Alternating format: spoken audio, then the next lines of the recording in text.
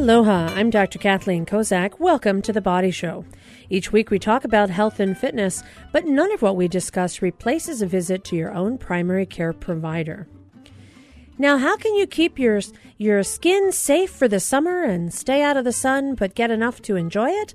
Well, today we're going to hear all about the tricks and tips to making sure that we can keep our skin as healthy as possible.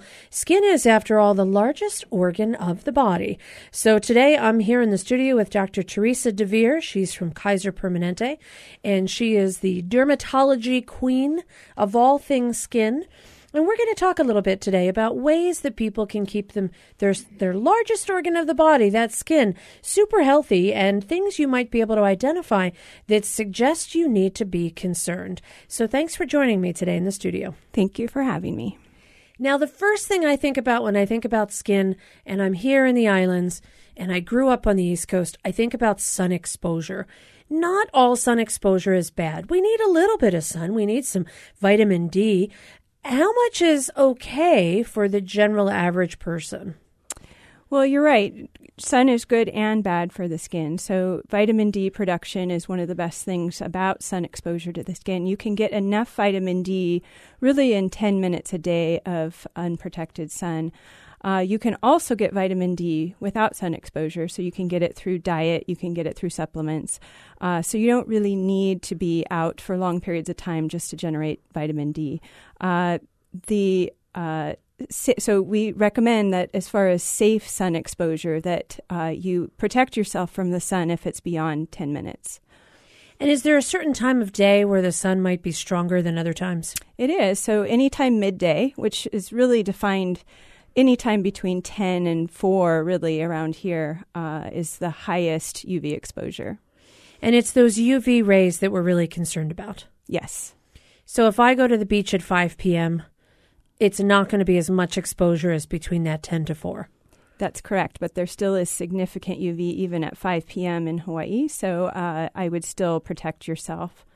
So just because I say it's cloudy, that doesn't mean I don't have to wear sunscreen. That's right. And even on a cloudy day, there's a lot of UVA rays that come through, and it's very important to protect your skin. How about if it's raining? If I go to the beach in the rain, is there UVA out in the rain? There actually is. I'm just going to have to bathe in the stuff. All right.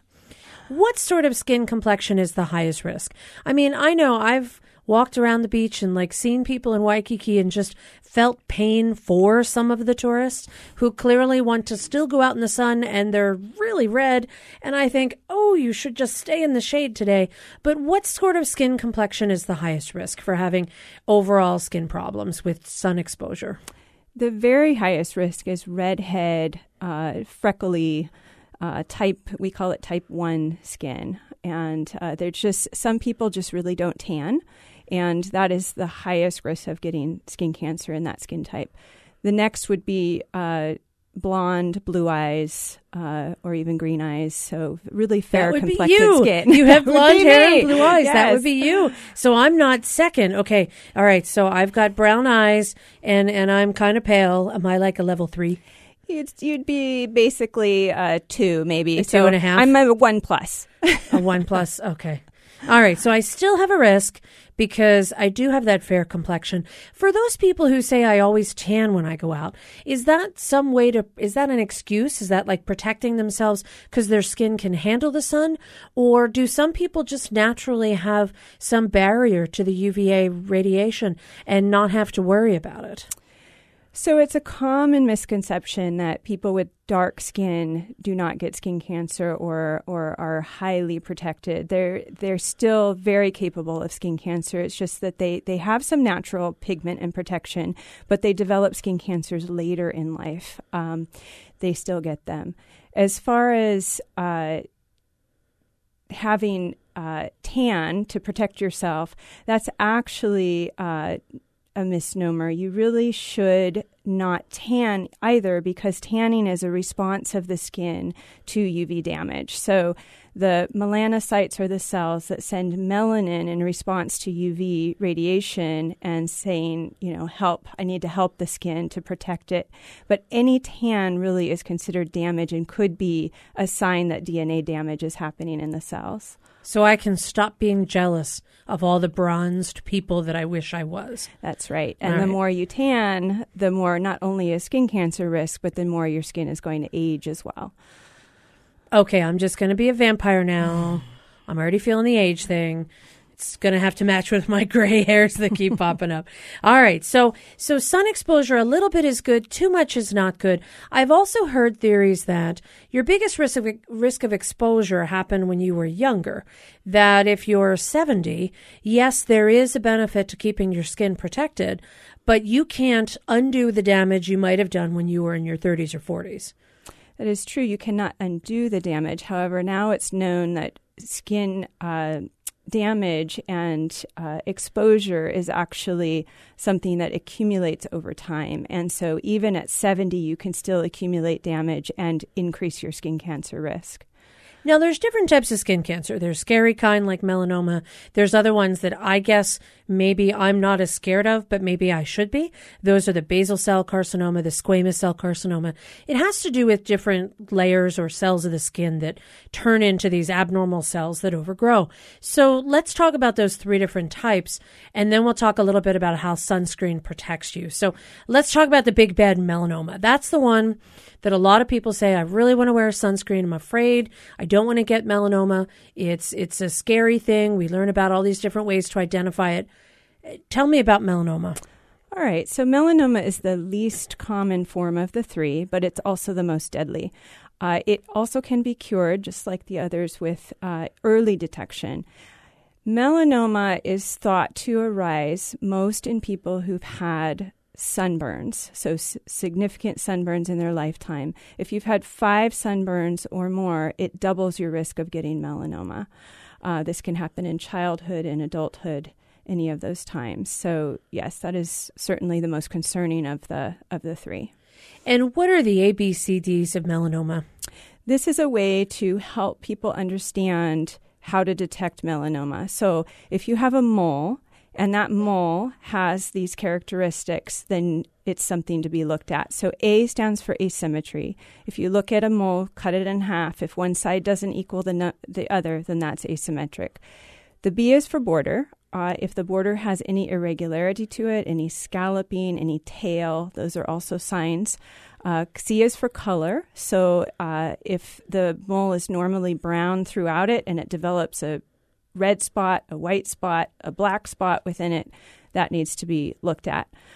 D stands for diameter. If the diameter is greater than 6 millimeters, and we usually tell people that's the size of an eraser on a pencil.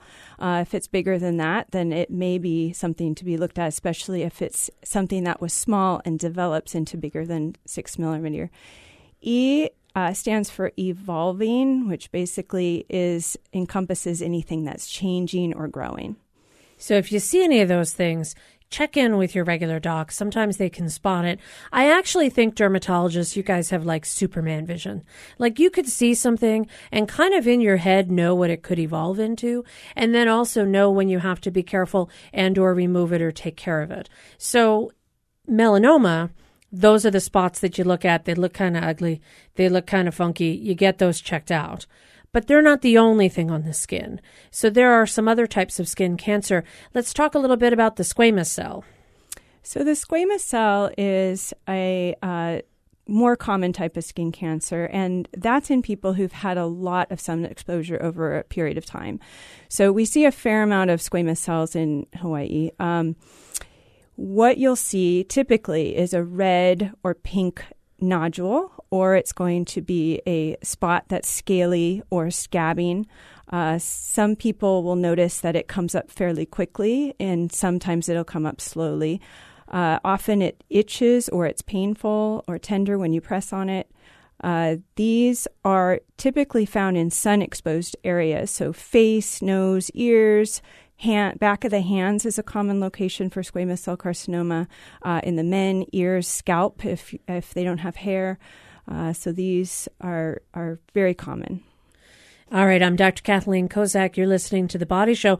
I'm here in the studio with Dr. Teresa DeVere, and we're talking today about dermatology, and we're talking about ways to keep your skin healthy in the sun and ways to protect yourself from having some of those changes that occur over time. We'll be right back. Support for The Body Show comes from the HPR Local Talk Show Fund, which helps Hawaii Public Radio sustain and grow its locally produced talk shows. Mahalo to contributors Ekahi Ornish Lifestyle Medicine, Ulupono Initiative, and Impact Hub Honolulu Co-working. Welcome back to The Body Show. I'm Dr. Kathleen Kozak here with Dr. Teresa DeVere. She works at Kaiser Permanente, and we are talking today about the fact that the sun is good, too much is not so good, and I'm looking at my skin future. So we talked about my potential future of squamous cell carcinoma because I've had some sun exposure, although now I really try not to, so I'm working on that.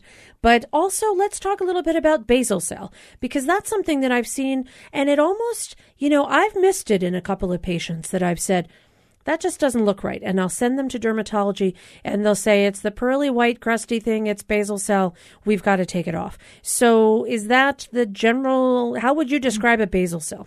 Yeah, so basal cell is by far the most common skin cancer. About 80% of skin cancers are basal cell carcinomas. It is typically a slow-growing process, so it usually starts out as a small pink bump. In darker skin tones, it can be brown in color. A lot of people usually think that it's a pimple or a small mole on their face, and they'll say, gee, I have had this for 5 years, and it really hasn't changed. But it's unusual to get a mole, say you're 60 years old, it's unusual to have a mole that's only been there for 5 years. So that's one tip. Again, it can itch, usually not painful. It can bleed or ulcerate or crust. So anything that's not healing is a sign. And when you have these diagnoses, the squamous cell, the basal cell, even the melanoma, there is a point where taking it off could be curative. Yes. In fact, all three, if caught early, are very curative. Basal cells have very little potential to spread anywhere. However, they can be locally destructive. So say you have one on your nose. Over time, it can actually bore a hole through the nose. With squamous cell, it moves a little bit faster, but also rarely spreads and has much potential to be cured by removing it. Similarly, melanoma, if caught very early, again, is curative if you can remove it early, but it is the one that can spread and cause serious problems. It's tricky. Mm-hmm. And then there are people who get it in weird spots, like under a toenail. Isn't that Bob Marley? Why am I thinking that's Yes, he did have melanoma under his toe, and they thought it was a bruise or an injury and left untreated, and that's how melanomas in these type of places can be so deadly because they're detected so late. Melanomas on the hands and the feet are more common in darker-skinned individuals, so it doesn't necessarily have to be sun-exposed areas. So check out your hands and feet, and if you got weird-looking spots, get those checked out too. Now, we talked a little bit about sunscreen. What would be the best kind of sunscreen? I know there's barrier sunscreens, there's chemical sunscreens. If I'm going to the beach this weekend, and even if it's raining, you've convinced me I've got to get some sunscreen, what should I be looking for? So the most important thing to look for on the label of a sunscreen is that it has broad spectrum protection against both UVA and UVB rays. As far as ingredients go, you're right, there are physical blockers and there are chemical blockers. The physical blockers include zinc oxide and titanium dioxide. Zinc oxide protects both UVA and UVB. Titanium dioxide really only protects against UVB. When you look at the so the physical blockers, what they do is that you put them on the skin and they actually reflect the rays. When you look at chemical blockers, what they do is they absorb into the skin and then they absorb the UV and protect you that way. So as far as chemical ingredients to look for, there are some that also protect UVA or UVB. The UVA protectors are avobenzone, Mexeril, and oxybenzone. Oxybenzone also protects against UVB. There are other sunscreens or chemical blockers that basically only protect against UVB. And there's actually a fairly long list of them, and you'll see them octinoxate, homosalicylate, those sort of ingredients. You say them just so easily, just they roll off your tongue. Now, in Hawaii, we have some issues because we have the reef, and we know that certain amounts of sunscreen might damage the coral reef. There are some concerns about it. Governor Ige is going to be signing a bill to protect the coral reefs with the idea that it might not be one person who's wearing a sunscreen, but the cumulative effect of lots of people could increase the level in certain areas. What are those particular ingredients that I have to keep an eye out for? So as of January 2021, the ingredients that will not be available to be sold in Hawaii are oxybenzone and octinoxate. So if you have a sunscreen with those in it right now, you could use it. You may want to be careful depending on where you're going and if you're going to a place with a reef, but at a certain point they will no longer be sold.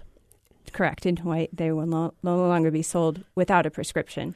Without a prescription, that's the other key. So if you really need that one in particular, it may still be available. That may limit the number of people who use it, which could also in turn limit the amount of exposure to the reefs. Now, what about some of those UVA, UVB clothes? Like, you'll see shirts that say, "We protect against the sun." And I think, don't all shirts do that? But apparently there are some with special sunscreen fabric. Yes. So a normal T-shirt, say you're wearing a long sleeve T-shirt, is really only an SPF of about 5 to 10.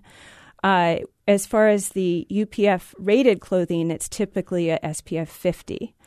There's also a product available that you can wash your clothes with that is called SunGuard that provides UV protection to your clothes. It lasts about 30 washes. So you would wash your clothes with it, and now your clothes are the UVA protected, maybe SPF 50 or so? Yes. Well, that sounds like something I want. All right. And that's easily available? You can find that? You can. So it's under the brand RIT, R-I-T, and I've seen it at Long CVS, Walgreens. Wow. Okay. RIT, R-I-T, not RID, R-I-D, which is something else you might want to wash with your clothes, but not necessarily for skin protection. Although technically, yes, because I think that's something for lice, but that's just totally separate. RIT, R-I-T. Okay. So I'm going to look for that because that would be a good way to protect yourself. Now, what if I just hang out in the shade?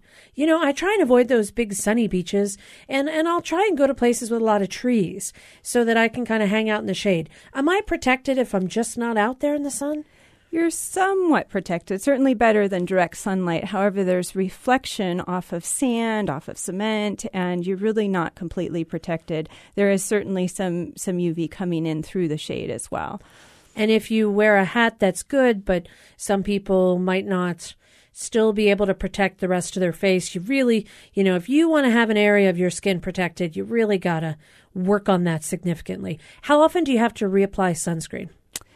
So you should reapply sunscreen at least every 2 hours while you're outdoors. If you're going to be in the water, it's very important to reapply it after you come out of the water because most sunscreen will wash off significantly if you're in the water. There are water resistance ratings on sunscreen. It can either be 40 minutes or 80 minutes. And so those are important things to look for also on the labeling. It's not really FDA tested. So I think that some of these sunscreens, even if they are rated 40 or 80 minutes, don't always provide that much protection in the water. So it's important just to remember to reapply when you come out. Do people who live in places like we do, a little closer to the equator, a little bit more sun, it's basically all year round, do we have greater rates of problems with skin cancer than you might see at other locations on the mainland? Yes, we do. So anything closer to the equator will have a higher rate of skin cancer, particularly in those skin types that are more susceptible. So if you grew up here, if you spend your life here, you're at a higher risk purely because you've been around this all your entire life. If you grew up elsewhere and you move here, there is still a risk. You're not completely immune. That's correct. You've got to make sure you're watching your skin, make sure you're protecting. Is there any way that you can identify if you've had lots of sun damage over the years? Could someone look in the mirror and go, yeah, I know I'm in trouble, and somebody else go, yeah, I think I'm pretty good? So one indication that I see in the patients who come in is if they have a lot of brown spots covering their shoulders and their back. That is an indication to me that at some point in their life they've had a significant sunburn. So brown spot people, beware, because you've got troubles. And then if they also have, are there certain age-related things that you can see on skin that may not necessarily be related to skin cancer, but are also other signs of potential prolonged exposure? So yes, so about 90% of skin aging is actually due to UV radiation. So if you're looking at a fair amount of fine lines, if you're looking at sunspots, what we call liver spots, or those brown spots on the hands, these are all indications that you've had a fair amount of sun exposure over time. And that's why the only approved anti-aging creams are the ones that have sunscreen in them. Yes. That was a little trick I learned. You can spend hundreds of dollars on fancy face creams for your daytime use, or just get a good sunscreen, and it's basically much less expensive and just as protective. That's right. I learned a good lesson there. All right. I'm Dr. Kathleen Kozak, pale and scared of the sun now, here in the studio with Dr. Teresa DeVere from Kaiser Permanente. And if I haven't convinced myself to go buy industrial-sized sunscreen by now, I don't know what will. When we come back, we're going to talk some more about some other skin conditions that people might identify in the summer that might be something they want to keep an eye out for. We'll be right back. Support for The Body Show comes from the HPR Local Talk Show Fund, which helps Hawaii Public Radio sustain and grow its locally produced talk shows. Mahalo to contributors Wealth Jar, Hawaii Pacific University, and Locations. Welcome back to The Body Show. I'm Dr. Kathleen Kozak, and I'm here with Dr. Teresa DeVere. She is a dermatologist at Kaiser Permanente. We've just talked a little bit about the importance of sun protection. We've gone over a couple of the different types of skin cancer, but there's a lot of other things that occur in the skin that you can visually see. Do you ever find yourself, I always wonder this about dermatologists, do you ever find yourself at a party or a social gathering and you can see some spots that are of concern and you kind of want to say something, but you don't because, that might just be a little inappropriate as party talk? Or do people come up to you and say, can you look at this mole? Can you check this out? When you're just interacting as a normal human being, does your dermatology super skill get in the way? Yes, it does. I am very popular at parties for that reason. People come up to me all the time and ask me, can you just check on this one thing? At a wedding one time, they had a special room for me just to check on all the family members. Okay, I hope it wasn't your wedding no, that you it had wasn't. to do this, because that's just going a little overboard. But honestly, I don't mind. I love what I do, and if I can, help in any way, I'm happy to do it. But yes, I have actually approached a couple people in the grocery store line when I'm checking, just happen to see their back and I see a mole that looks quite abnormal. I will actually say something. So what are some of the common things that you might see in folks that, would be a cause for concern that someone could see in themselves? I often hear about things like, and I swear, dermatologists, you guys have a language of your own. Some of the words that I read, I'm like, I don't even know how to pronounce them. Actinic keratoses, what are those? Why do everybody seem to have a lot of those? And why are we freezing them off of people? Great question. So actinic keratoses are really considered the precursor to squamous cell carcinomas, and they're a sign that you've had significant sun exposure, and it's your body basically saying, this is too much. I've had too much. You need to stop. Not all actinic keratoses will turn into squamous cell carcinomas. In fact, a minority of them will, less than 10%. However, they do have the potential to turn into skin cancer, and so that's why oftentimes they're treated. If people have hundreds of actinic keratoses, certainly their risk will be even higher, and so those are the people we really target, trying to reduce the number of these precancer actinic keratoses. And how do we treat them? So there's multiple treatments. If they're few in number, or if there's some that are a little thicker in quality, then sometimes we'll go ahead and treat those with liquid nitrogen, freeze them off. There's also creams that you can apply to the skin that will basically peel them off.